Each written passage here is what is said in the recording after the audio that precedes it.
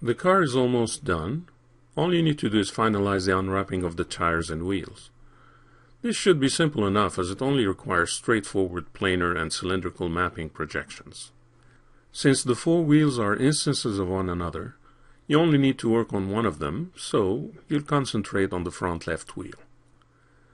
If you have not saved your file from the last movie, you can use the file named UVUnwrappingWheels.max instead. Isolate the wheel so you can see it better. Apply an Unwrap UVW modifier on it and open the UV editor. In Polygon Subobject mode, select all polygons and move them outside of the packing area. Deselect them when done. Now select the center cap and grow the selection until the whole wheel tire side is selected. Apply a planar mapping in the y-axis. Remember to disable planar mode after you have selected the projection axis. Display the bitmap in the working area and adjust the cluster to match the bitmap reference. Using freeform mode, hold Ctrl or Ctrl-Alt to scale the cluster uniformly.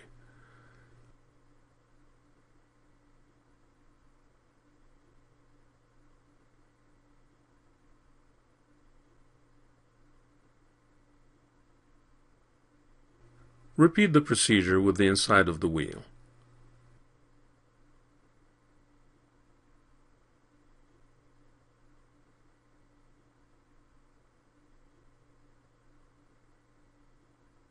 Scale and adjust accordingly. Remember to verify if the cluster needs mirroring by comparing selected polygons in the viewport and in the UV editor.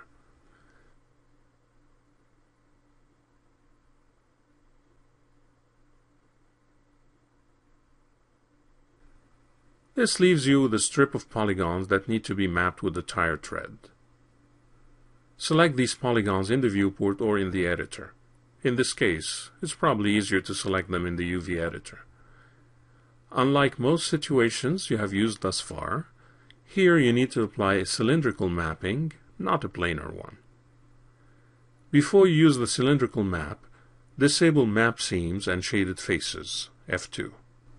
You don't absolutely need to do that, but it will make adjusting the cylindrical map easier to see and predict. Use the cylindrical mapping tool.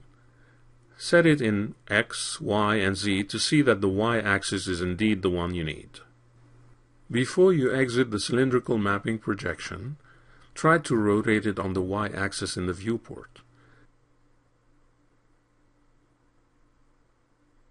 Notice the green line that appears at one point. This is where the mapping seam is. By rotating the cylindrical map, you can decide where you place it. Ultimately, it won't make much difference in this case as the treads are meant to tile, but keep that in mind for other situations. Rotate the cluster 90 degrees and adjust it to match the tread in the reference image.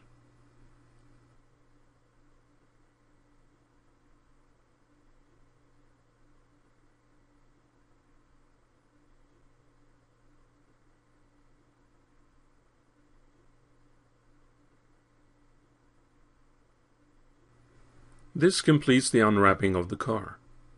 Now that you have learned to map what are mostly rigid components, the next step is to work on an organic model. In the next movie, you start taking a look at unwrapping the dinosaur head.